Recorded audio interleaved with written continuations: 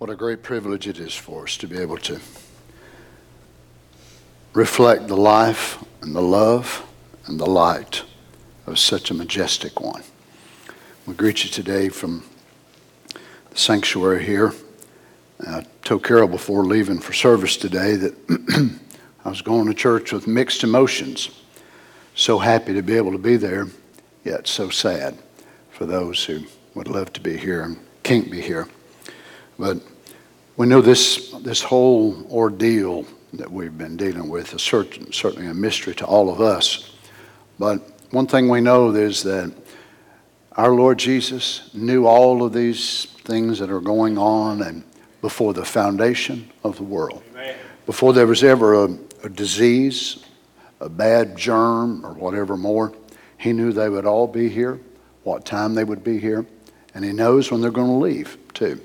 So we can put our confidence in that, knowing that He's in control.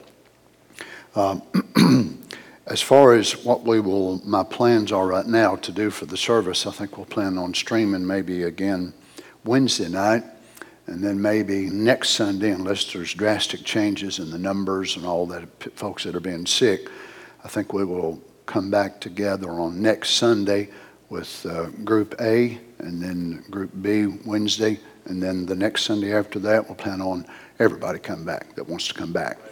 If there's any changes in that, we'll certainly let you know. I think 300 and something new cases yesterday.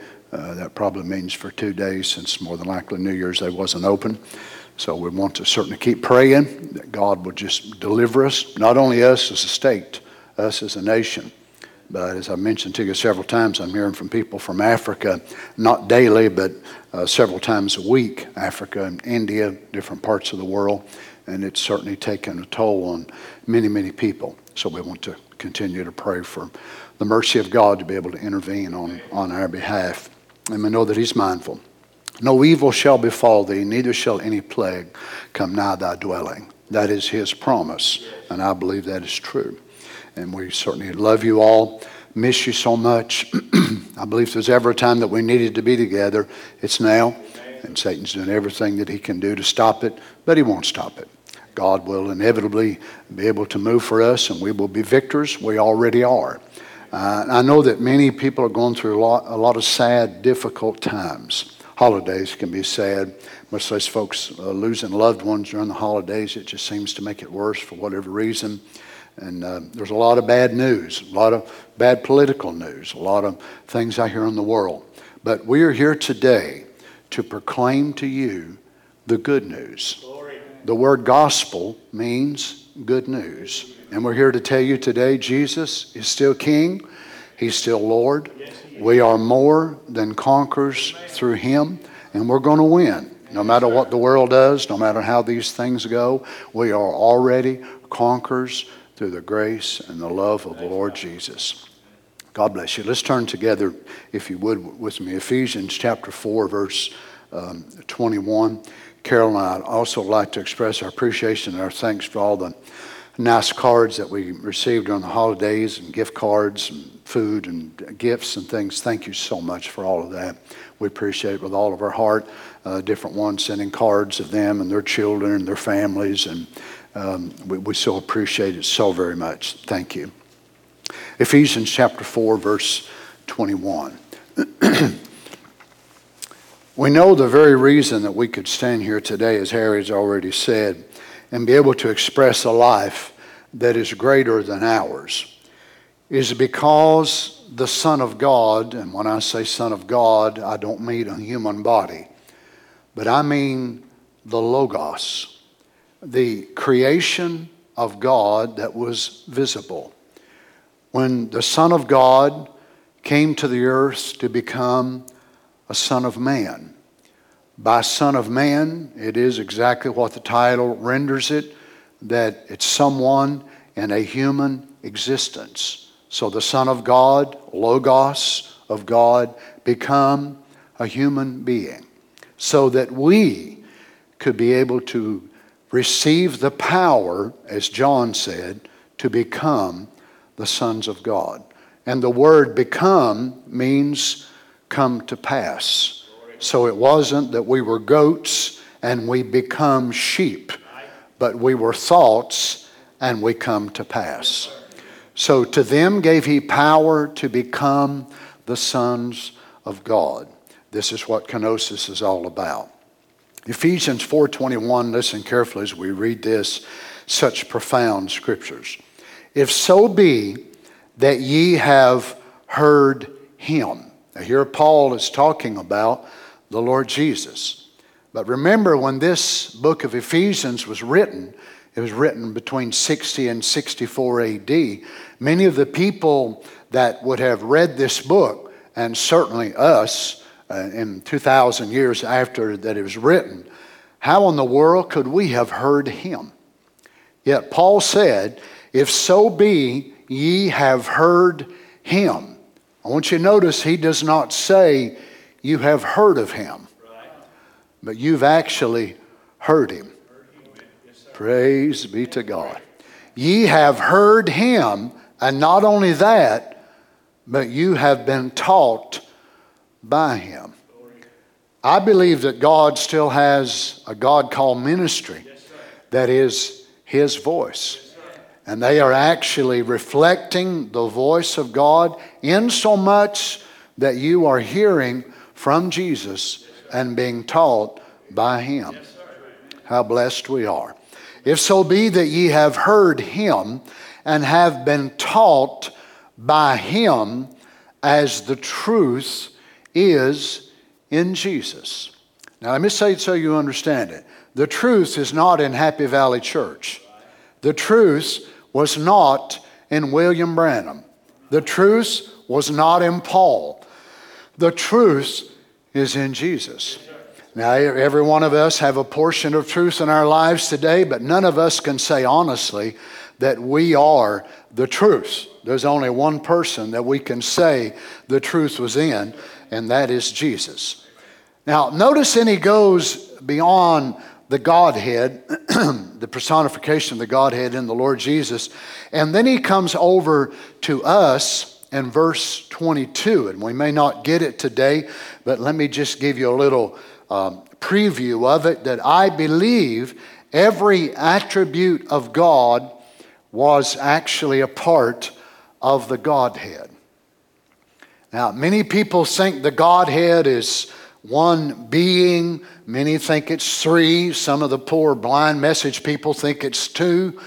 But actually, the Godhead is the greatness of everything that he is. And children of God are actually attributes of the Godhead.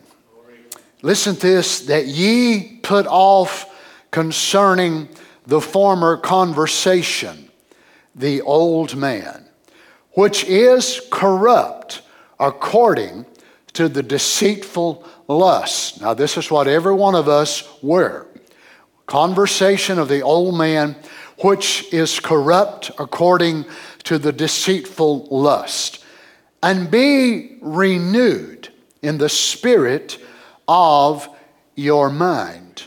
Be renewed in the spirit of your mind. Verse 24 says that you put on the new man. So it is the putting off of the old and the putting on of the new. But there is a procedure by which we come to this, and that is through the renewing of our mind. And I hear the prophet say it in Souls in Prison Now, let the mind which was in Christ Jesus be in every believer. Now the mind is the soul. And he said that's the part that we're looking at today. That you put on the new man, which after God is created in righteousness and true holiness. How many would like to be remembered today? Visible, and those of you that are streaming, let us bow our heads together if you would. Lord Jesus, we love you so much today. We are so thankful, Father, even in these difficult times, that we're able to meet. How I appreciate the musicians, the deacons, Brother Louis, the brothers in the audio booths, the sound booths, the video booths upstairs, those that are in charge of the streaming, those that are willing to come and do special songs for us. We're so thankful that we can have these times together. Lord, we're asking you for a special intervention today on our behalf. We know, Lord God, that we can only do so much, and we appreciate the efforts of those that have come together to make the service possible. But we're asking, Lord, that it would be beyond our ability. Would you come, Father, and in a special way minister to the needs of your people? I know the needs are so many, but Father God, we could add all of our needs together, plus all the needs of our brothers and sisters from Africa, plus all the ones from India, plus all the ones from China and Japan. We could go the world over and add them all together and compare them to your greatness. It would be like a drop of water falling into the vastness of the Pacific, the Atlantic, the Mediterranean, all the waters, all the rivers, all the oceans, all the ponds, all the heavens, all the atmosphere, and it would be compared to nothing according to how great you really are. Father, you know that we're living in a needy time. God, I'm asking you for your children. Lord, we have so many folks dealing with so much sadness and death, and Lord, just sadness because they can't come to church, and sadness being disappointed by people and all kinds of various things. But Lord God, we bring all of our burdens to you today, and we cast them on you, knowing that you care for us. Would you speak to us today, Father, and give us that strength that we need in the name of the Lord Jesus. Brothers, would you say amen? Amen. God bless you. You may be seated. I know the new birth is something that probably in the denominational world is talked about more than any other subject. It's something that is referred to more than likely, more than any other subject. They would call it the new birth, the regeneration, the accepting of his atonement, his death on Calvary, his mediatorial work. They would refer to it in so many terms and in so many ways. And what makes it to me so sad about all of that is that of the millions who talk about it, preach about it, write songs about it, of the books that have been written, pages and pages, both in paper and in web pages that have been written about the new birth. I wonder how many of those authors and those studious theologians have the first inkling of what it's really all about. And then out of those who would be able to study it, and no doubt many of them would have far greater ability than I to be able to put it together and be able to make it in such a mesmerizing way that we would think, wow, how profound that really was. But we know it's not how great we can actually put it together, how great we would be able to describe it, but actually the new birth is capped off in a life by whether or not we have it. We could have all the scriptures. We could study the Greek and the Aramaic. We could go to the Old Testament types and shadows and think how great it is. And we could have song after song and sing about it. But yet all of that really is of no value at all unless we have experienced this mysterious thing called the new birth. Now, we cannot really know our position in Christ Jesus until we find out where we are. And we know how it is. I've made reference to it before, and no doubt will again, that if you enter into a shopping mall somewhere and you're not familiar with it, and you enter the east side and you're looking for a particular store, and they will have a sign just a few feet after you've entered inside the east entrance, and it will let you know, first of all, you are here. Then you'll be able to look down the directory and alphabetical order, and you'll find Belks and Dillards and Pennies and so on and so on. And you will find the particular one that you are looking for. Then you can look at where you are, and you can look at where you need to go. And then you begin to chart out your journey. Now you can go the long way around, and you can go to the north side, come up to the west side, and come around to the south side. Or you can more easily and more readily go from the east side, go out, swing right, go down through the certain loops and pass around and go into the south side. It all depends upon how you want to make your journey. Now, through the election of God, we know that those whose names are on the Lamb's Book of Life, it is inevitable they will start the journey in this element called time. It's the only element that we know by senses and by reasoning and by human understanding. As we are first birthed by the power of God, and it's like we come out of the womb of the morning of time. And then we start looking around. Can you imagine if each of us would have had a little bit of a prelude before we would have come forth from our mother's womb? And somehow in the darkness of the shadows of our mother's womb, and all we knew was this symbolic liquid that was around us and this cord that was attached to us. And we heard these peculiar sounds and pop, pop, pump, pump. And we were able to hear loud sounds on the occasion. And an hour before we began to come forth and move down into the birth canal, we would see through a small video screen, and we would take a preview of what life outside the womb would be like. And we would be able to break in just for a moment and see. Now in a little bit, you will start feeling this strange feeling as it starts moving upon your body. Your head will feel squeezed, and your organs will start entering into a fast pace. You are now entering the most dangerous time of your life. You have been safe. You have been secure. But this is a warning to you. You could die. You could come out head first. The cord could wrap around your neck, and you could be strangled.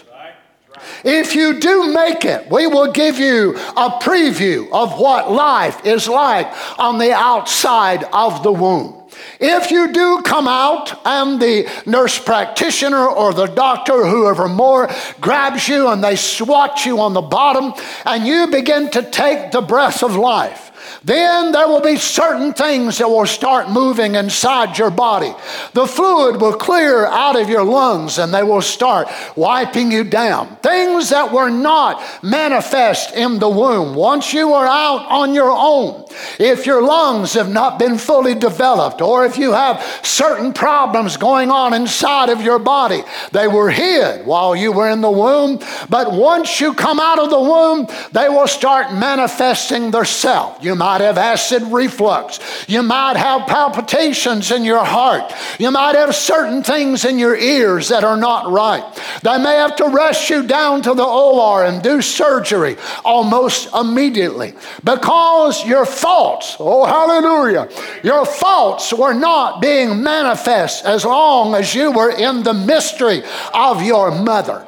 But now that you are born and you begin to breathe on your own and you're out of that, then if you live through the surgery and you go through a week of life and you will start crying and you will start eating and you will start all this thing, and you begin to see this and you're looking at this video of you as a baby, and then 6 months down the road this happens in a year and 5 years and 10 years, and you're looking at it, what would we think as we were babies inside of our mother's womb? And you might might see yourself as a teenager, and you might see yourself falling and in a car wreck and this happening and that happening. And then you'd see that preview of your life as you come into your 30s, your 40s, your 50s, your 60s, if you live that long. And you see yourself getting old and decrepit. You see Alzheimer's kicking in. You see you have 15 pills of the morning, 10 pills in the afternoon. A pill to get up, a pill to help you sleep at night. And here you are inside the mother's womb. I wonder, would you want to leave? Would we want to come out of our mother's womb and embrace this thing that we call life? Or would we be so afraid of the things, the uncertainties, and the unknown of what lay before us that we would say, is there any way that I could stay right here where I am? Well, let us look at that in a parallel to the new birth. That as long as we, as the seed of God, that counterpart of us is in the heavenlies, not manifested to link together with that which is given to us in our body. How much safer it is in the very mind of God than it is once it comes inside my body. In the mind of God, it can never fail. In the mind of God, it will never feel down, oppressed, weary. It will never come to a spot to where it feels like it cannot go any farther. But once it leaves Him and comes into me and makes a union, comes into you and you brothers and those of you that are streaming this service, then it will start experiencing ups and downs and ins and outs. It will start feeling through the outside feeling of the flesh, strain and stress and weakness and humanity. It will start feeling disappointment in people that you thought were your dearest and closest friends, or maybe even family members that would break your heart. Now remember, the soul itself is exempt from feeling such things, but because the soul is buried in the third realm of us, it feels and it's able to detect and know when our spirit is down. We all know what that feeling is like, do we not? And we can sit in the heavenly places in Christ Jesus and our soul be so elated in the presence of God, and in a little bit coming out from under that anointing, we can get a phone call or a text or an email or whatever more, and we can hear bad news or disappointing news, and our spirit drags us down. You understand, don't you? And our spirit is so powerful and has such an effect upon our body that our spirit can actually begin to affect our mortality. Some of the sickest I've ever been in my life was not when I had the flu. It was not even when I contacted COVID, but it was when I got so down in my spirit and I become so weary with my battles of life and the things that I was going through. If I would go to the doctor and they would scan me and they would do everything they knew to do, they more than likely wouldn't find anything. And I'm sick all over, and yet I'm sick nowhere. But what is it? It's within my spirit. And because I am so connected by my soul, by my spirit, by my body, my spirit affects my body. My body in turn is the one who's able to bring me here or take me to the wrong place or help me to praise and worship God. I can lift my hands to that, or I can sit and say, I ain't praising God. I ain't got nothing to praise Him for. I'm down, I'm weary, I'm sad. Or the inside man could say, I need your hands, boy. Raise them up. You're going to do what I tell you to do. But as we look at this and we see that our soul coming from the very presence of God, safe, secure, in the very image of Him who spoke it, yet it does not meet His desire, and that is that it would be manifested in a heavenly image of Son of Men. And God desired so much that he himself would move from the realm of eternal. Now look at the journey that God himself has taken upon his own being to condescend. That he would come from this great invisible creature, now unto him that is immortal, invisible, the only wise God, be power and dominion and glory forever. So God himself starts this journey toward the realm of tangibility, moving from invisibility into a realm of visibility, and then he gives birth himself to what we would call his Son, or the Logos. It is not another God or another being. It is a tangible form of the invisible God. That is the Son of God. That is the Son of God. In order for us then to come back into his image, that Son of God must years later become a Son of Man. And then he will return in the spirit form as Son of God, baptize his believers with the Holy Ghost, and allow each of them in their season to be able to receive that thought of God, unexpressed, unrevealed, but it will come into them. And they got a little part of this when they took the breath of life when they were born. But because that old man, which was their first husband, had the dominating force over their life, their soul, their nature, their body, their makeup, everything about them was filled with deceit. It was filled with lies and corruption. It was filled with everything that Satan wanted us to do. Whatever he wanted us to do, we pretty much did it. And if God could have kept me, my original identity, in his protected stage as a baby staying inside the mother's womb. Now, I think surely I could answer for all of us visible and those more than likely visible as well, that even if I could have seen the preview of my life, and I would have seen things that I would have done, I thought, oh my goodness, as a baby in my mother's womb, it would have frightened me, it would have terrified me. But ask me the question now, would I want to go back to be a baby inside my mother's womb and not live this life? No way. No way. Would any of you want to go back to your mother's womb and just live there and say, well, it's safer, it's more secure, I don't want to live that kind of life? No, I would say absolutely. I'm glad I was born July the 9th, 1956. Have I had disappointments? Yeah, and the most of them have been brought on by myself, just like you have. But have I been sad? I have. But I've also been very, very happy. Have I been down? I have. But I've soared in the heavenly places in Christ Jesus that even angels can't walk in my shoes. Well, praise the Lord. I have been blessed by the presence of God. I was blessed before the foundation of the world. I was blessed when I entered the world. I've been blessed since I've been in the world, and I will be blessed when I leave the world. So I don't know how you look at it, but I consider myself a blessed person. Now, would I want to go back? Listen to me carefully. Would I want to go back to the state that I was in as I thought? I was secure. I was safe. I was all there, just like you. My brothers was there, my sisters, and we was in the very thoughts of God. But ask me, would I want to go back to that state and bypass this trial of life, which has brought to me my manifestation? I would not. You mean you would choose this again? I would choose this again.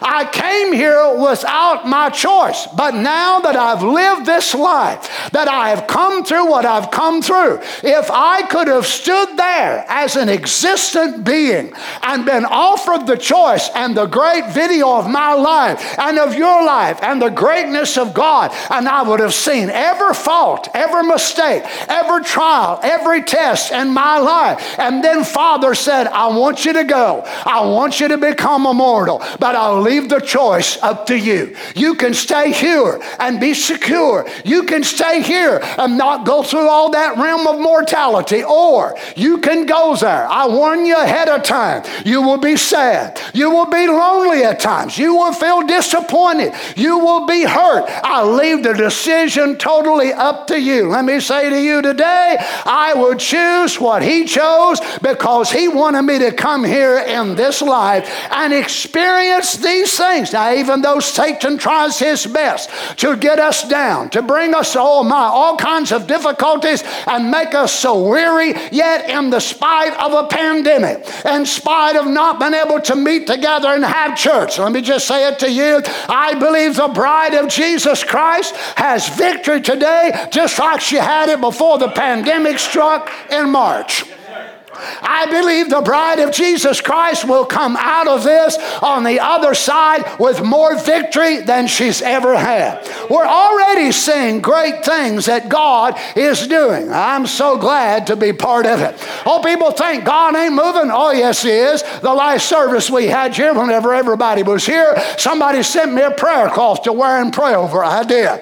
It was for a person that doesn't even attend our church that got a vaccine about a year and a half ago, and it had made the person with places broke out all over their legs, open sores. They could not even sleep at night, and they were suffering physically. The prayer cloth was took from my body, give to one of the deacons. The deacon took it, give it to the person. They took it home, give it to their loved one. The loved one cut it in half and put one part on one leg, the other part on another leg. As soon as it touched the leg, the pain left immediately. The individual went to bed that night and slept 14 hours. They said they had never slept so long in their life. What is that? That's only one testimony of what our God is doing. Brother Darrell, just up in Virginia this week, a person in a coma, they heard the service and they said, I claim the promise of God for my loved one in the name of Jesus. And you know what happened? They woke up out of the coma. What is it? God is manifesting Himself. What happened to us? We come out of the womb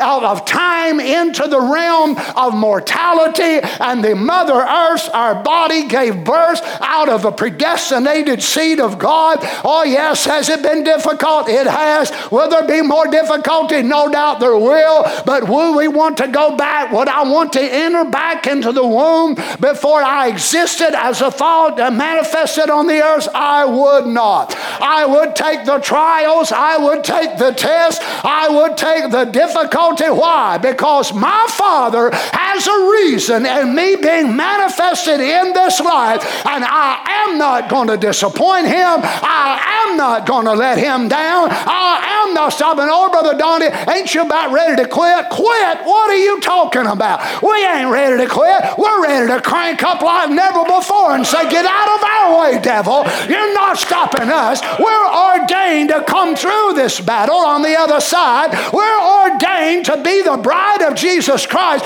and absolutely nothing will stop our manifestation. Why? Because it pleases Him. And if it pleases Him to bring me through this, it pleases me that He can trust me. Hallelujah. Oh my, thinking of how this great mystery called the new birth. You know, I look at it and I think myself, Brother Louis, I wish every person could have the new birth. I wish every human could be transformed and brought into this great effigy, this image, this icon that God desires for His elect to be. But I realize that only His children can be able to bear that image. Now, Brother Joe spoke about it here Wednesday night about looking like his father. And no matter how much that other men in the church here, other men would look at Brother Gary and say, you know, Brother Gary's a nice, handsome man, and look at that hair, how it all comes back, and boy, look at wow, I'd like to look like that. You'd never be able to do that just because you would want to look like that. And no matter how much, I think if I move in his house and be where he is, maybe that'll rub off on me. No, it won't. You'll only be another mouse to feed. It won't rub off on you. Well, if I'll be around him and Sister Lona, maybe if I lived a week with them, and then I lived a week with Brother Joe, and then a week with Brother David, and maybe I would be more like Brother Gary. You still won't, because his DNA is not in you. and that DNA would have come together, the 23 chromosomes from the father and the 23 from the mother. That mother and father might come together and have a whole slew of kids. I know a man and woman in West Virginia that had 21. Same man, same woman, 21 kids. And yet, a couple of sets of twins, of course, but looking at the old ones and looking at the young ones, I mean, you could tell that they were siblings, but some of them didn't even look like they were kin. Why? Because the DNA and the chromosomes, the way they mix, the prophet said it was more of mystery to him than the virgin birth was. And no matter how much you'd want to be a Hera, or how much you'd desire to be a Hera, you don't get it because you desire it. You get it because you came from the Hera gene pool. So no matter how much we would want this one or that one or the other one to be a son of God or a daughter of God or to be the bride of God, the only ones that will be that is those that come from the divine gene pool of the Godhead in the eternal. Now, because God is so loving and so wonderful, he comes and he offers to that whosoever will group. Now, whosoever will, let them take of the water of life freely. Notice he does not say take of the image of God. Praise the Lord. He does not say whoever wants my genes can get them. That's not what he says. He said whosoever will take of the water of life freely. What is that? So you are given water to drink something which is not you, and it will give you life. But that's not who the bride is. No, because we come to this womb and burst out into this new sphere of where we are. Oh, how much value it has in coming from the very soul of God. A soul of God that was in God before the foundation of the world. You see, the nature that we received first was a worldly, carnal nature of the world. But that which is reborn in us or regenerated is the very nature of God himself. Oh, Brother Donnie, why are you preaching stuff like this? We're going through such hard times because you need to see who you are. This is what's going to help you through the hard times. Now, I can preach on sadness. I can preach on gloom. I can take a whole series on gloom if that's what you want me to do. But I figure we'll be more gloomy when I get done with part 185. So I figured I ought to preach on joy and happiness and how big he is and how wonderful he is. Remember when Job went through his great dilemma of life and God didn't come down and sit down and bring his hanky and have a pity party with Job, but God said, Job, where was you when I laid the foundations of the earth? When the morning stars sang together and the sons of God shouted for joy, God preached to Job a message of predestination to encourage him. Well, hallelujah. Now, what you notice here in Ephesians 4:24, that Paul says that you put on the new man, which after God is created. Now, this word created is a word that is often used to denote the new birth because of even between the Greek and the Hebrew word, the way that it's structured together, of its great resemblance to the original act of creation. Psalms 102, verse 18, this shall be written for the generation to come, and the people which shall be created shall praise the Lord. My, this ought to put a praise on all of our lips. Isaiah 43:21, this people have I formed for myself, they shall show forth my praise. So here is a generation of people that are created by the spoken word, and they are for the glory of God. This is why we say our lives are not our own. We are made for him. A person who lives a self-centered life does not have eternal life. Now they may say, I want to be a Hera. I want to live in a Hera's house. Well, let's not come to church and say, well, I want to be a son of God, so I'm going to go to church. Well, you might meet God in that church, but you will never be like God just by coming to church. Well, I'm going to take up God's way. I'm going to quit this and start this and start that. It's like moving into the Hera house to become a Hera because you say what they say and eat what they eat and drive to church in them in their car. You still don't become a Hera because you drive to church in their car. You don't become a child of God because you come to church. Well, I'm going to go on. You don't become a child of God just because you listen to Brother Branham every day. Well, praise the Lord. I know there's some in our ranks that want to make the tapes the token. So they say if you play the tapes, that is the token. You are preaching blasphemy.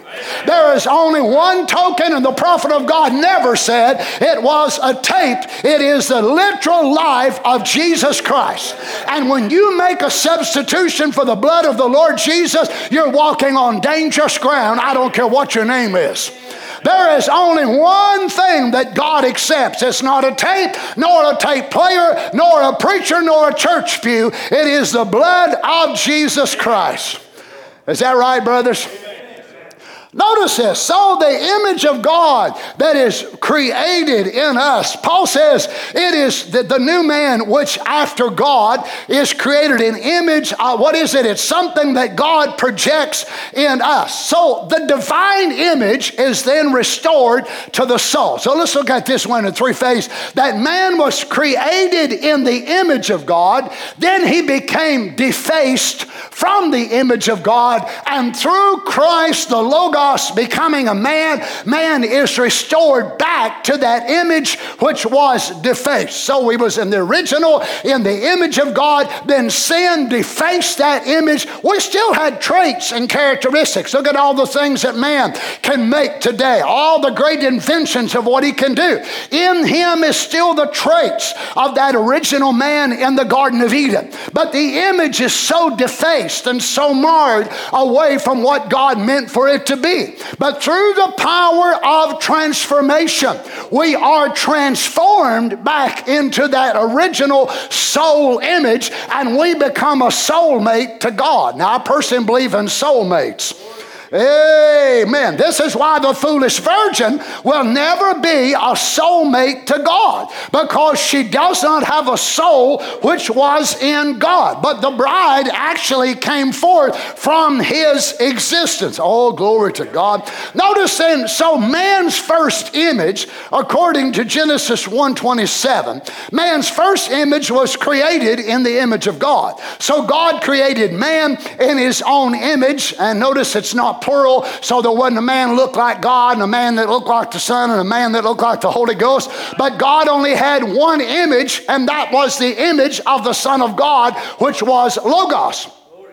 That Logos chose to look like a human being. Now, this is before a human being came into existence, of course, but by the foreknowledge of God, God knew what he wanted men to look like. If God wanted, he could have made us all look like horses, but God didn't want to look like a horse. God wanted to look like a man. So God projected this image inside of Adam. So he formed and shaped Adam in a similar image of what Christ, the Logos, looked like.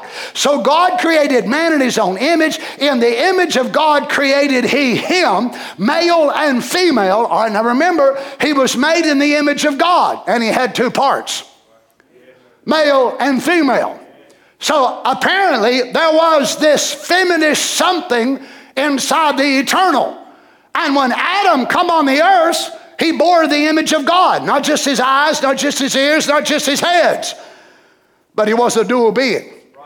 Where did he get that? From the original pattern in the original image. So God made Adam to reflect Christ. So what was in Christ? Masculine and feminine.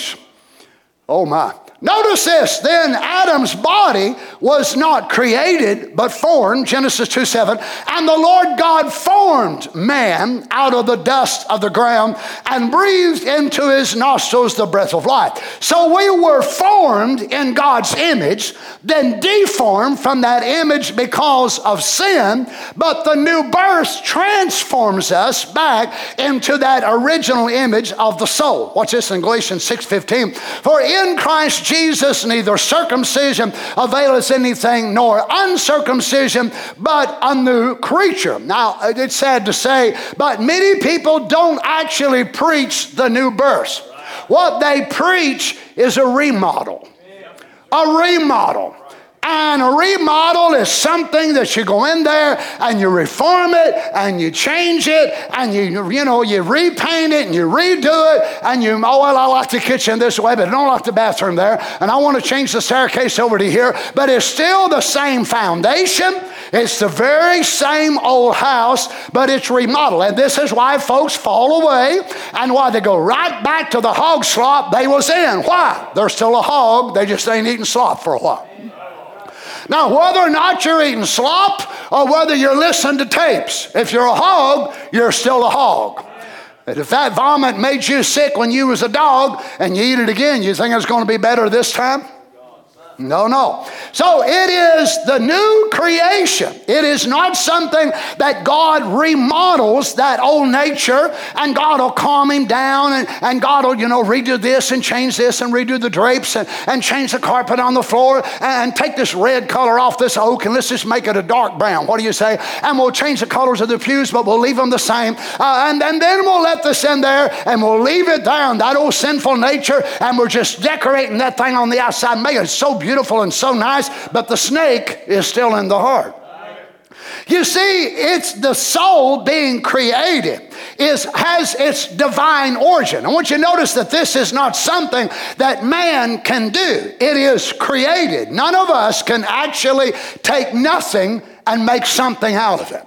Now, you, Brother Joe, can build, Brother Larry can take keys and do this and that and other. You other brothers and you, the streaming the service, can do all kinds of things and be able to. But you take something that exists and change the form into something else. But God takes something that's non-existent and breathes into it and makes it into something that was not. So the soul being birthed is not something you and I do. We don't work our way into it. We don't pray our way into it. We don't come up to the altar and beat on the altar until we go into a stammering lips and another tongue. No, but God himself creates it. Is that right? So its commencement, its progress, its consummation is all by divine origin and orchestration.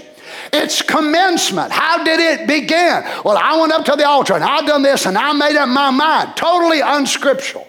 Totally unscriptural. You never done anything. Oh, but one day I said, I'm so sick of this. And what is it that made you said you were sick of that? It was the Almighty dealing with your heart. If it was not there, you'd still be out there doing what you loved to do years ago. Because there is nothing in man himself that would ever want to come to God. When Adam fell, he showed every man that would follow thereafter that he hid in the Garden of Eden. Is that right? And he hid from God, and Adam tried to make an atonement by taking the leaves, and then what did his stepson do? He brought fruit. Adam brought leaves, Cain brought fruit, Abel brought blood. Why? Because God revealed it to Abel. God revealed it to Abel. It was not fruit, it was not leaves, it was blood. Notice this in St. John 3:3. Jesus answered and said unto him, Jesus speaking to Nicodemus, Verily, verily, I say unto thee, except a man be born again. I love this word again, Brother Joe, you probably looked at it. It is from above. Oh. So again does not mean the same man reborn, but it means born from above. So the first husband was not from above. Now remember, these are the words of the man who first preached the new birth, the Lord Jesus. Except a man be born from above. Notice it also means from the first. From, the beginning.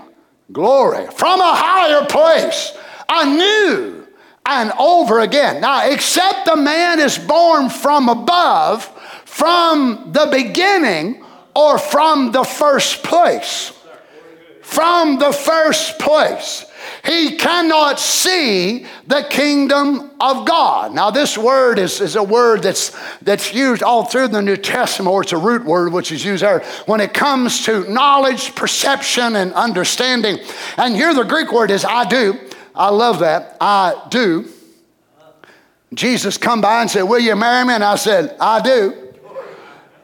Except a man is born again, he cannot, I do. Well, glory to God.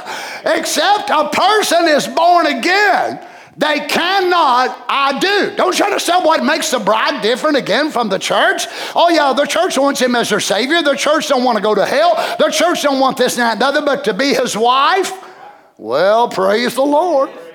Oh my.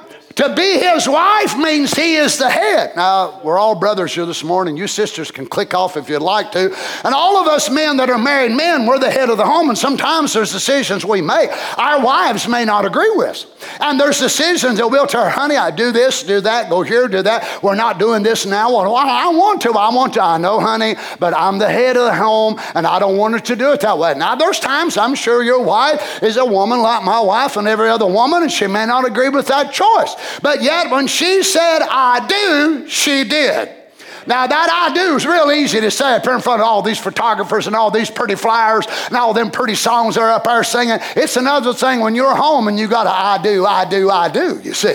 So the church world, they don't want to go to hell. They don't want to be lost. But when it comes to saying I do, and Jesus says, I don't want you wearing that. I don't want you listening to that music. I don't want you watching that kind of movie stuff. That's not becoming to my wife. Oh my, then the church gets off the bandwagon right there because they don't want I do. They say I want.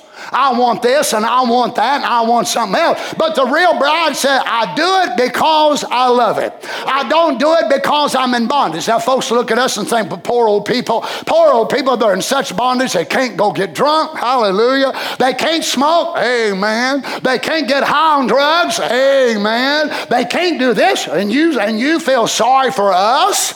You feel sorry for us. You poor people, you can't do anything. You don't have an idea. We are so free in Christ Jesus. We don't want to do those things. We don't do them because we're made not to do them. We don't do them because we said, I do. I give my life to him. I give my soul to him. I give my nature to him. I give my body. How do we do it? Because I see, I do. Except a man be born from heaven, he cannot, I do, the kingdom of God. Look at what it means. Know, perceive, notice, discern, discover, to ascertain what must be done about it, have an interview with. Praise be to God. Except a man is born from above, he don't have an interview with the bridegroom.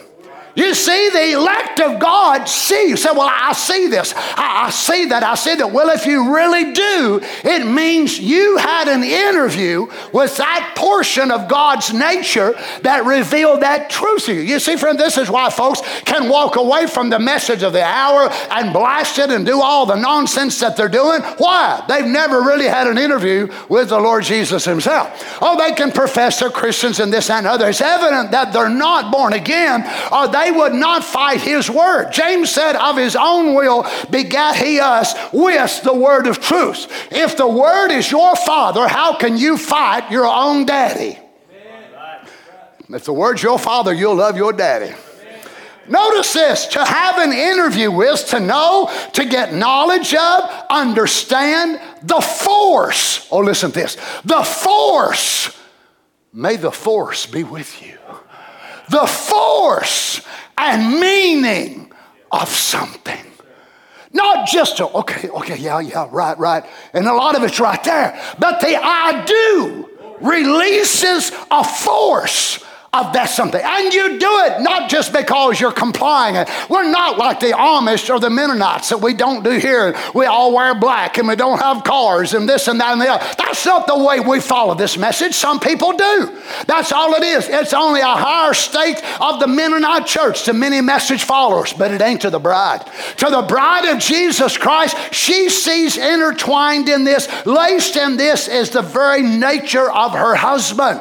She is sanctified unto him. So she don't want to run around with the world. She don't want no lovers out here in the world. She wants her love, her affection, everything about her to be committed to the Lord Jesus. She's born from above, and this enables her with the force to say, I do, or I see it. It's amazing that people for years have said, Malachi 4, Malachi 4, Malachi 4, Malachi 4, Luke 17, all this stuff. And now they're fighting the very thing they stood for. You know why? They never I-do'd it. Up here they thought they did. But when they found things in their mind they couldn't understand and things they couldn't put together, and some of their greatest disappointments is to find out Brother Branham was a man. Oh, what a crying shame. I'm so glad the Lord had us to deal with this years and years ago. It don't shake our confidence at all, does it? My goodness, no. That's the only kind of prophets God has, are men. He don't use angels. And I'm sorry, Brother Branham did not have 100% recount for some of you that think he absolutely had to. Oh, he told this story over here, and he told this story over there, and it's a little bit different. Sort of like the stories you and I tell. So is there any brother here that'll raise your hand and say, you've got 100% recount? Don't you do it. I'll cast that lying devil off of you. There ain't nobody here's got it, neither is anybody else in the world got it. Come on, saints. But why is it I no longer see it. What you mean is you no longer I do it. So that's why they bob their hair. That's why they do this and that and the other. But the real bride of Christ is born from above, and therefore she sees, or I do, the kingdom of God. Jesus said, except a man be born again, he cannot I do the kingdom of God. Notice this in John 1 and 12. But as many as received him, to them gave he power to become, or come to pass, the sons of God, even to them that believe on his name, which were born not of blood. Now remember, this is, of course, the Jews are so particular about blood. So to them, to be born of the blood of Abraham meant you were the chosen of God. But here the gospel is now changing that program. Not the blood of Abraham, not the blood of Isaac, not the blood of Jacob. He's totally rendering that out. They are not born of blood, nor of the will of the flesh, nor of the will of man. There goes your free moral agency. Just went out both them double doors right there. The will of the flesh or the will of man. Oh, glory to God, I made up my mind. Well, if you made up your mind, you'll probably make up your mind one day to walk away. But before I ever made up my mind, he made up his mind and my mind for me. Well, blessed be the Lord. Notice, which were born not of blood, nor of the will of the flesh, nor of the will of man. Oh, my goodness. You mean these people are not born of their own free moral agency? If you believe the Bible. Can anybody please show me the chapter and verse where the Bible uses the terms free moral agency? Send it to me. This is what my Bible teaches about salvation. I'm not born of the blood of a Reagan or a Smith or a Hera or a Branham or Abraham. I wasn't born because my daddy wanted me to be born. I was born because God projected me out of his thoughts. I'm not born of the will of man. And when it comes to me being reborn, I'm still not reborn by my own will, but of God. Well, praise the Lord. It is never attributed to man himself. Notice this in James 1:18. Of his own will begot he us with the word of truth. Of whose will? God's will. Well, hallelujah, I went down to the horns of the altar. Oh, baloney. You never went to no horn to the altar. God grabbed a hold of you by the horns, you old bullheaded thing, and got a hold of your heart. You'd still been out there drinking and running around. Some of you have been dead as you could be. Why, you'd have never give your heart to God. But of his own will begat he us with the word of truth.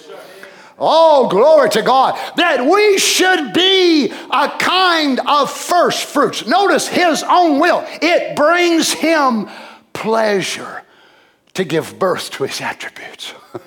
This is why if I could go back and revert to the thought stage in the mind of God, and I would say, Papa, what do you want me to be? Well, Donnie, I'll tell you what I want.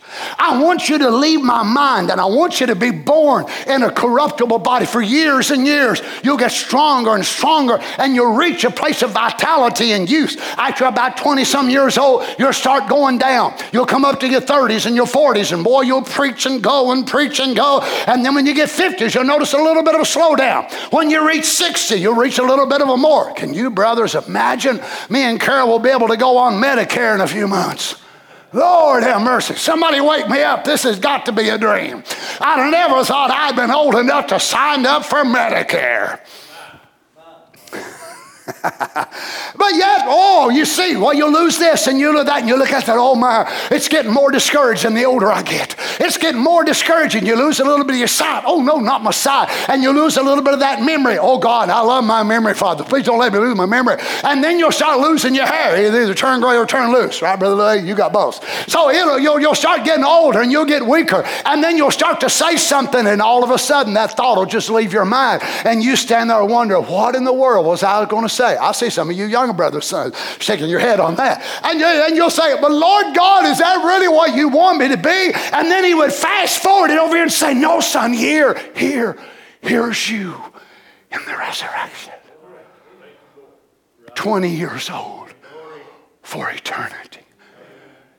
You'll reach over and grab a hold Carol by the hand, her back to 20. And you 20. You'll have to go through this to get your stature. You'll have to go through this to get your eye color. You'll have to go through this to get all of that. And you'll bear it, but it'll only be for a while. Didn't Paul say there in 2 Corinthians, if we bear all this difficulty, he said, but it's for a moment. This light affliction, this man had been beaten. He'd been whipped. He'd been, treated so awful. But in spirit of revelation, Brother Joe, he says it's but a light affliction. And it's but for a moment. Can you imagine, brothers, when we're in eternity? If we would be able to remember and look back down this walk of life, and we live 65, 70, 75 years, it would be, compared to eternity, all that stress, all that trouble, all that we went through, and it was like a moment. Now it seems like hours or days, and days or weeks, and weeks or months, and months or years. It's because this side of the womb, it's so mysterious. But once we're reborn on the other side, we look back and think, you mean that was my life? God, would you show me my life? They go, you mean that was it? That was it, son. But that little bit that you bore in that moment is bearing out an eternal weight of glory for you. So you lived one moment. I'll give you 100 trillion years for that one moment. And that's just getting started. And then I'll give you 100 trillion more for the same moment. You mean for one moment of my existence, you will give me eternity? Eternity. So ask me. You can ask me now or when I turn 65 on July the 9th. Brother Donnie, would you still want to come? I would. Yes, sir. Would you still want to go through this life? Are you not mad at God because God didn't keep you young? No, there's things I've learned as I've got older. I should hear Brother Branham say that if you take your life and bring it up into those three increments, from 1 to 25, or 25 to 50, or 50 to 75, go up there and say, I would choose that life. Think, why? Why would you choose that part? You don't have strength. You don't have the vitality. Now, I didn't think that whenever I was that earlier age, but since I've got this last pull, I'm certainly thinking that way. But I understand more what he's talking about because of your wisdom and your experience and the things you've been through. You can actually do more with less and accomplish more with less because when we're young, boy, we just run and do this and that and the other, and we're thinking we're doing so much, we're burning a lot of steam. But whenever you come down to that part, oh my, then you understand. Then if you was on this side and you look back and say, God, all the trials, oh God, would you play out my life? And that was a bleep. And you say, was Was the video messed up? He said, no, that was your life. Oh God, it wasn't even a moment. Right. It wasn't even a moment. Your crying, your suffering, your difficulty, the hardships that you went through in your life, stand on this side now and look back. And for that moment, I give you all of this. For I reckon that the present sufferings of this life are not even worthy to be compared to the glory that shall be revealed in us. Are you willing to trade a moment for eternity?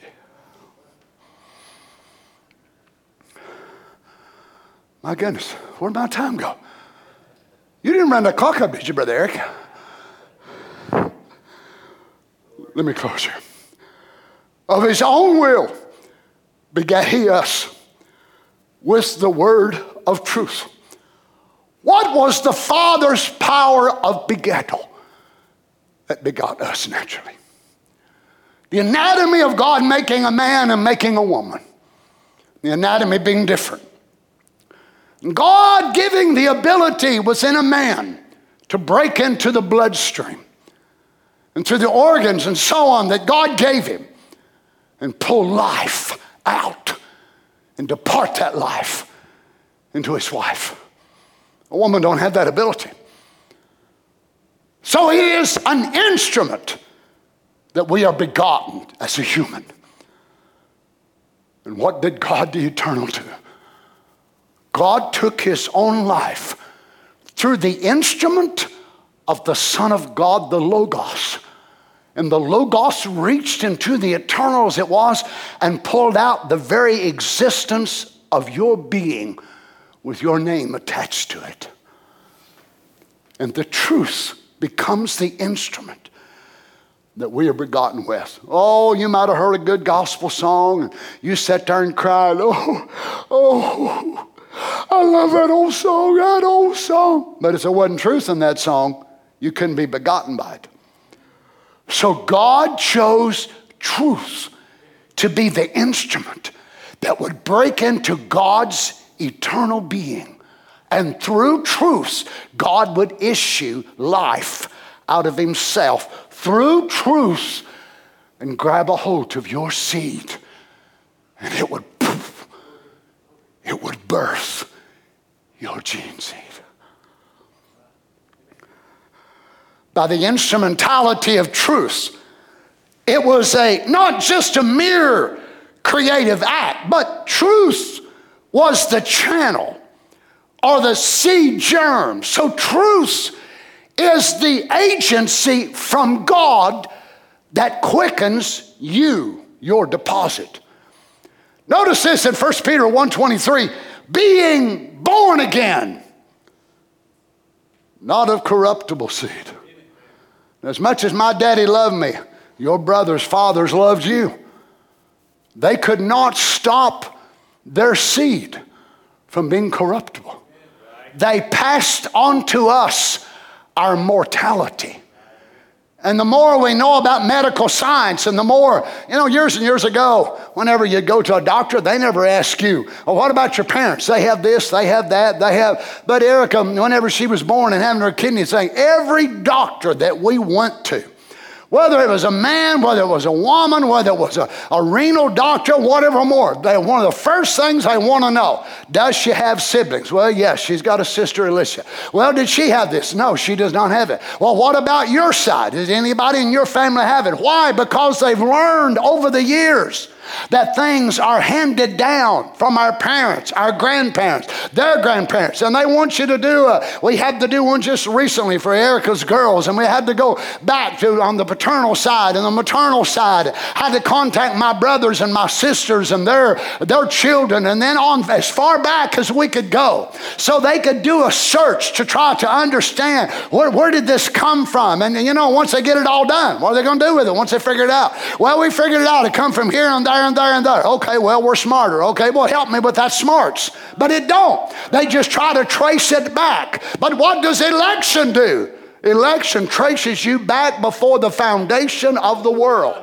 And what does it do once it traces you back? It gives you that source of power and life, that even though you did not exist as a being, you were there in his thinking. And if he thought that much about you then, he's certainly going to bring you through this moment of existence in time. Let's stand together, brothers. Praise the Lord Jesus. Peter said, being born again, not of corruptible seed, but of incorruptible, by the word of God, which liveth and abideth forever. Paul said in Titus 3:5, not by works of righteousness, which we have done, but according to his mercy, he saved us. And we say what, brothers? Amen. According to his mercy, he saved us. Now, this is the way he saved us. By the washing of regeneration and renewing of the Holy Ghost. Renewing, washing, which is lutron, which is bathing or a bath. What did he do when we were born again? The water of life coming from the Father's being, washed, bathed, loosed what? That seed that was in you. When we talk about getting saved, this is what was saved. It was washed from that old union of that first husband. Glory to God. So God bathed you with what? The washing of the water by the word. By the washing of regeneration, which means new birth, reproduction, renewal, recreation. The production of a new life consecrated to God. A radical change of mind for the better. A radical change of mind. Folks who say they've experienced the new birth and have not had a radical change have not had the new birth. So they give their heart to God, they keep drinking, they keep smoking, they keep doing this and that and the other. They've not been born again. I don't care what they say. They have not had a radical change. Now put this all together. But according to his mercy, he has saved us by the washing of regening and renewing. Renewing of the Holy Ghost? Renewing?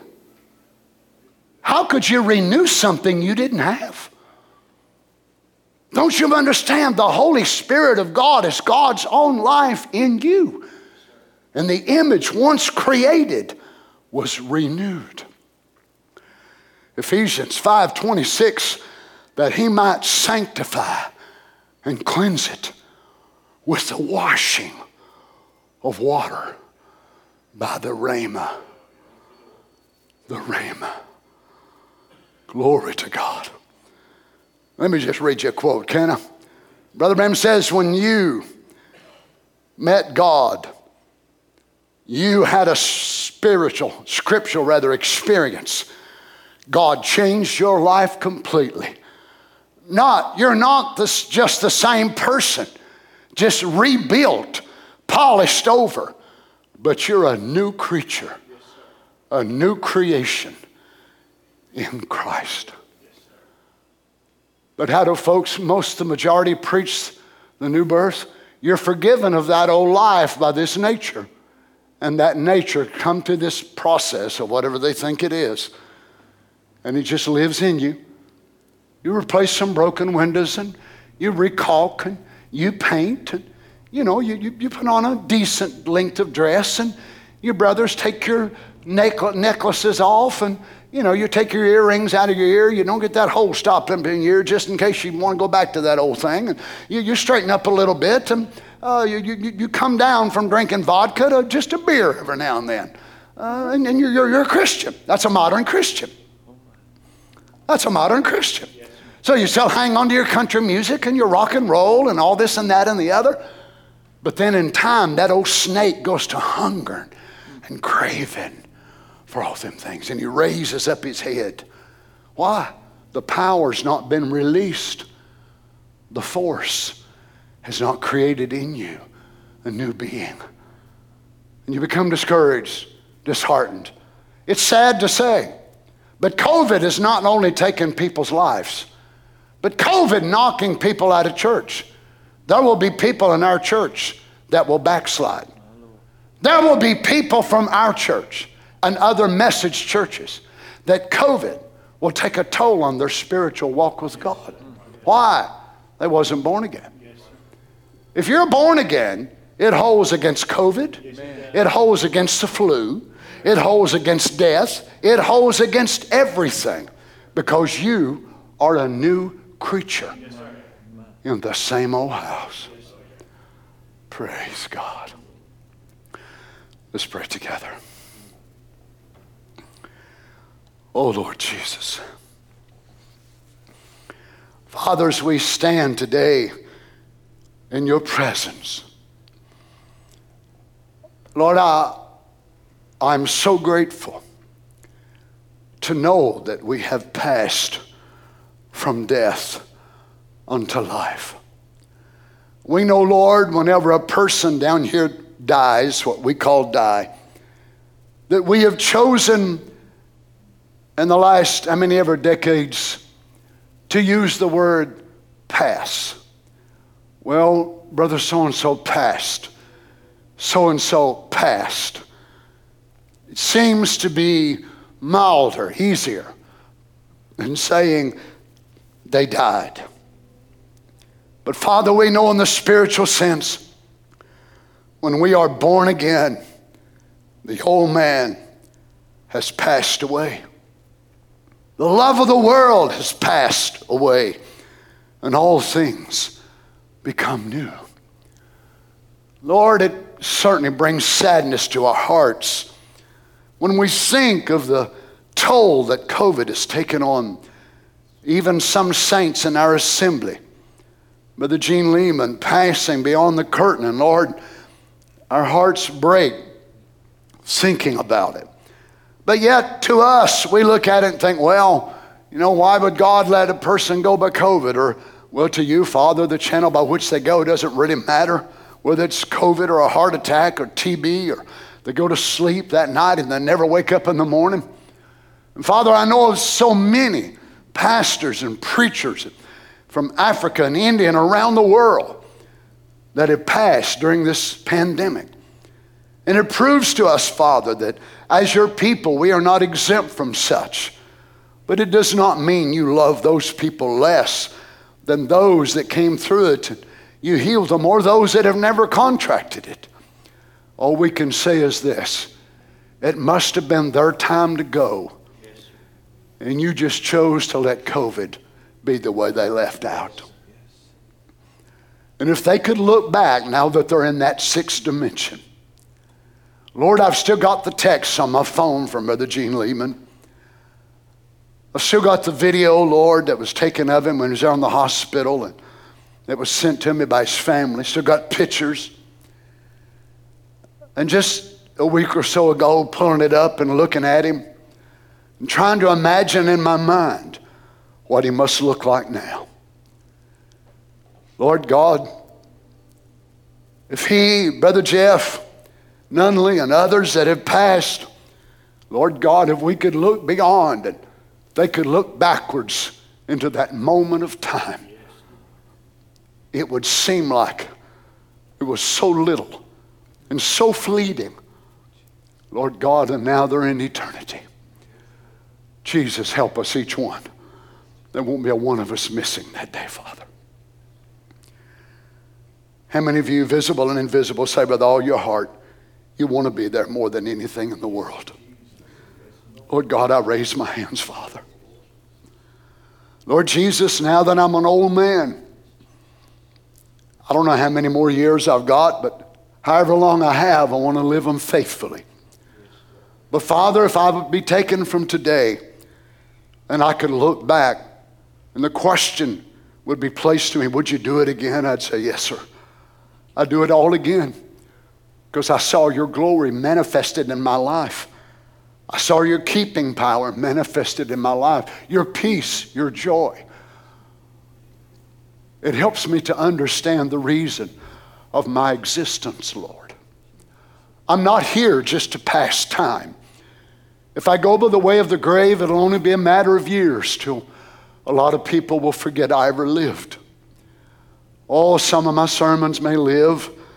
Some of them may be played for a time after I'm gone, but the church will have to have a new pastor. They'll change and start looking to that man. And Lord, I'll be forgotten. My family will remember me, and then, Lord, I'll only become a faint memory. Before long, my children, my grandchildren, won't even be able to remember my face without a picture, because time will blur that image in their mind. But Lord God, if I've lived my life faithful, when I come out on the other side, and this blur of a moment goes before me, and then you'll turn and say to me, enter into the joys of the Lord, which were prepared for you before the foundation of the world. I'll be so glad that in this moment I gave you my life. Lord Jesus, we worship you today, Father. We are part of those people who are created to bless your name. I have been created to magnify Adonai. My moment of existence was breathed from the breath of the Almighty to bring adoration to your great name and purpose. It gave you pleasure that day that I was born, July the 9th, 1956. It gave you pleasure for my moment of existence to begin.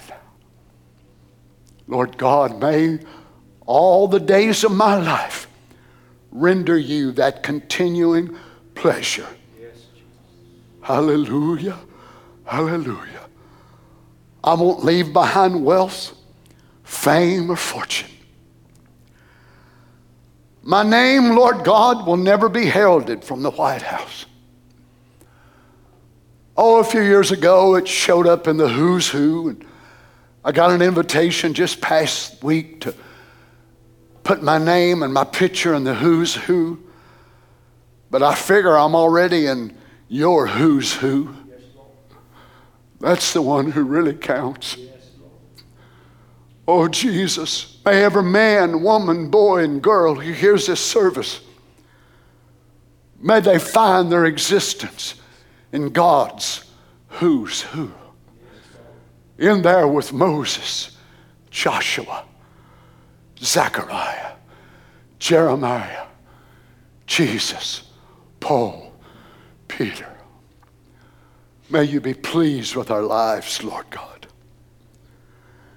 We love you, Jesus, with all our souls, all our might, Father. Forgive us when we complain in this moment of existence for what you allow us to go through. If we could only see it's bringing to us a greater weight of eternal glory. It's amazing how Paul uses those metaphors. And he compares our moment of existence and how it's in a scale. And somehow that moment of existence of trial and test and purgings and molding over in the scale of eternity, this little drop in the moment is in one side, and somehow in eternity it's tipping the scale and producing for us an eternal weight of glory. How is that possible? How is that possible?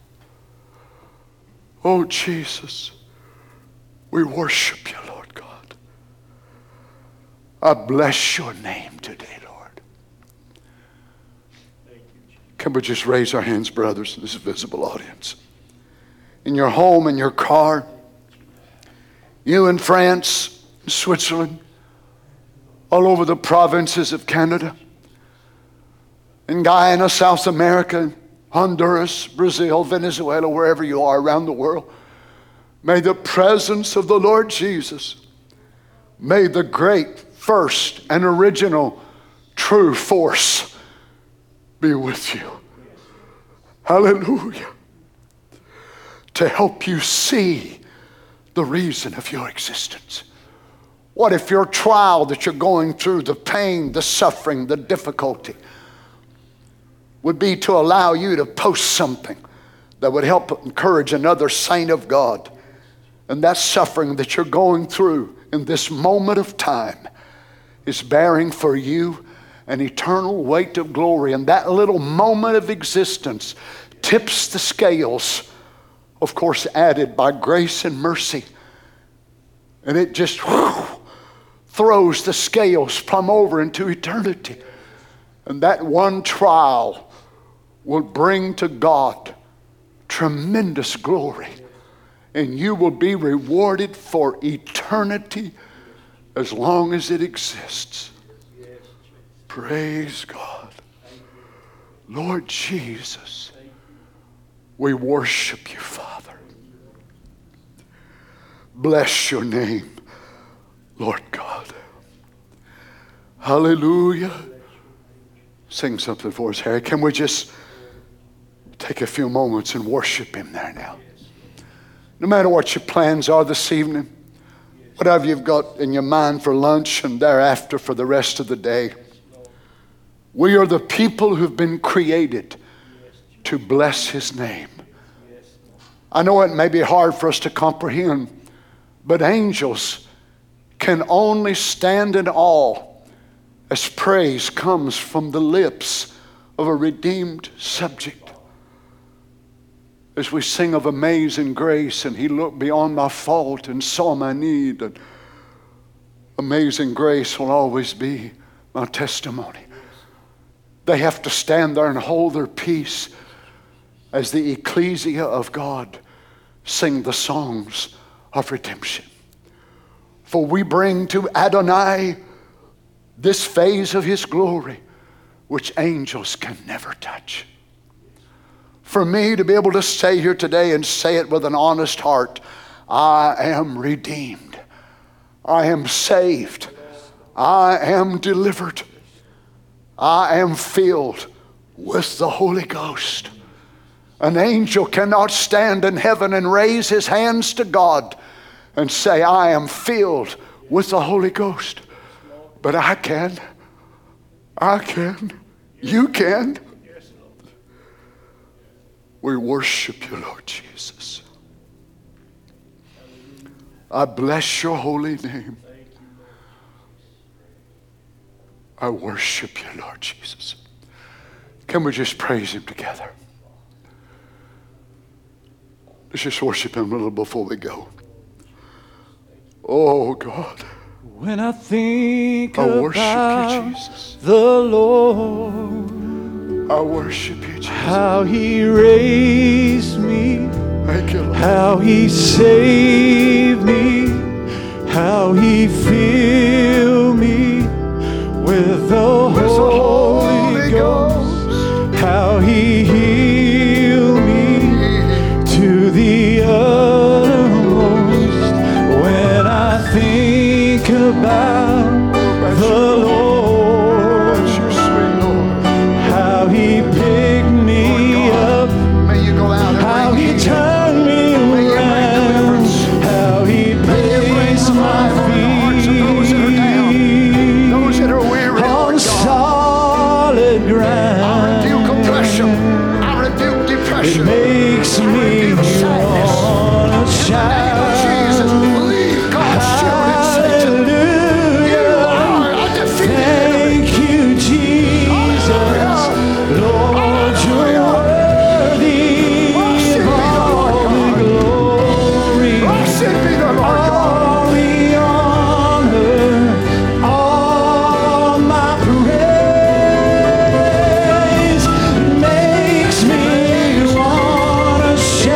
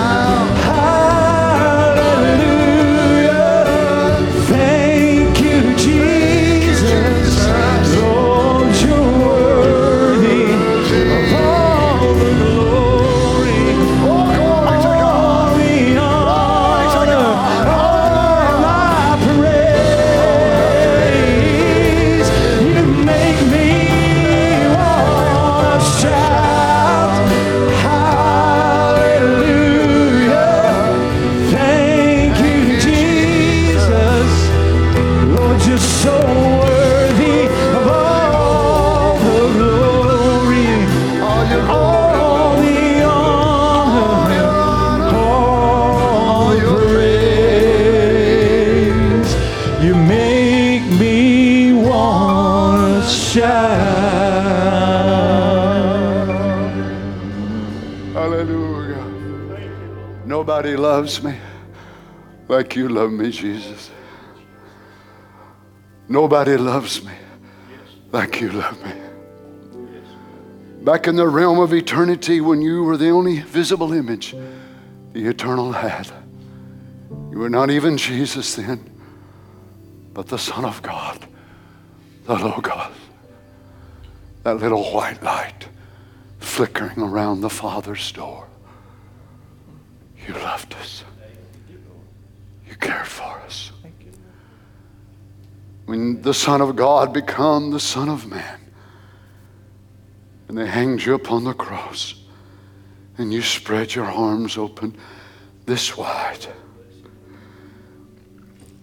You loved us so much, you become a curse, an outcast of the economy of God, that you might make me accepted. All my life, Lord Jesus, I've always wanted to be accepted. I think all of us have that about us. It's funny, Carol and I was down in Kentucky last week, and I passed by the little school, Monticello, there where I went to school.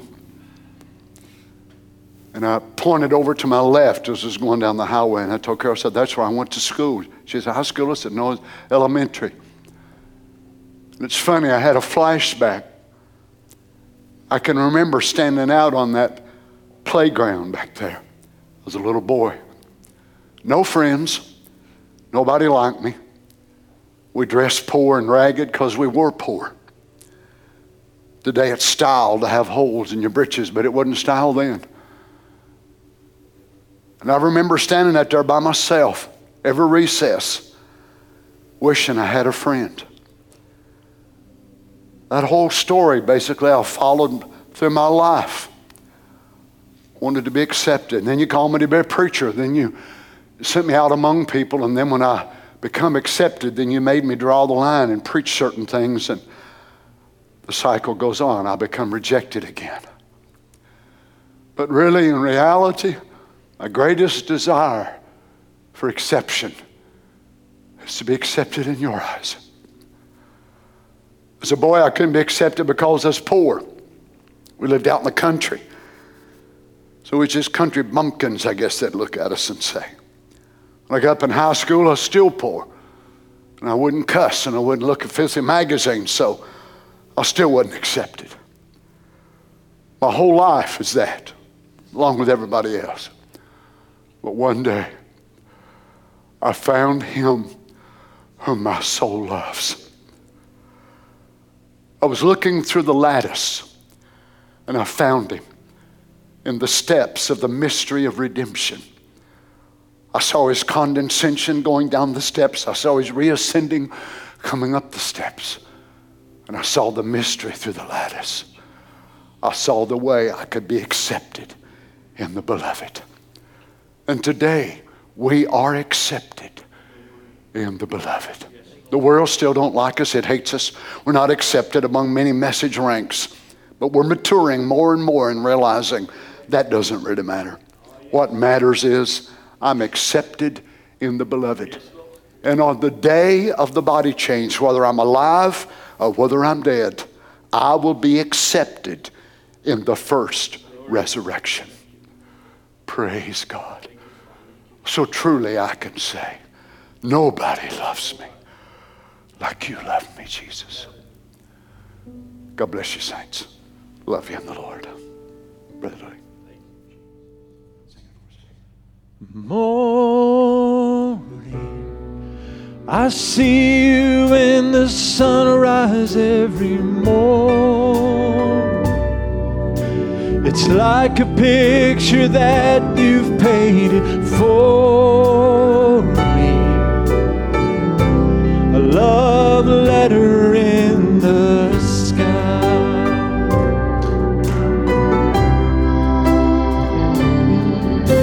A story I could have had, a really different story, but You came down from heaven to restore me. You forever saved my life. Thank you, Lord. And nobody loves me like you love me, Jesus. I stand in awe of your amazing ways.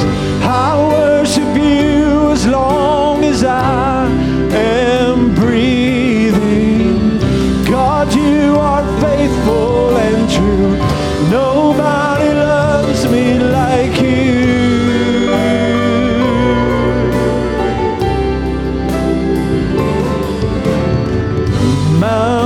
Mountains, you're breaking down the weight of all my mind.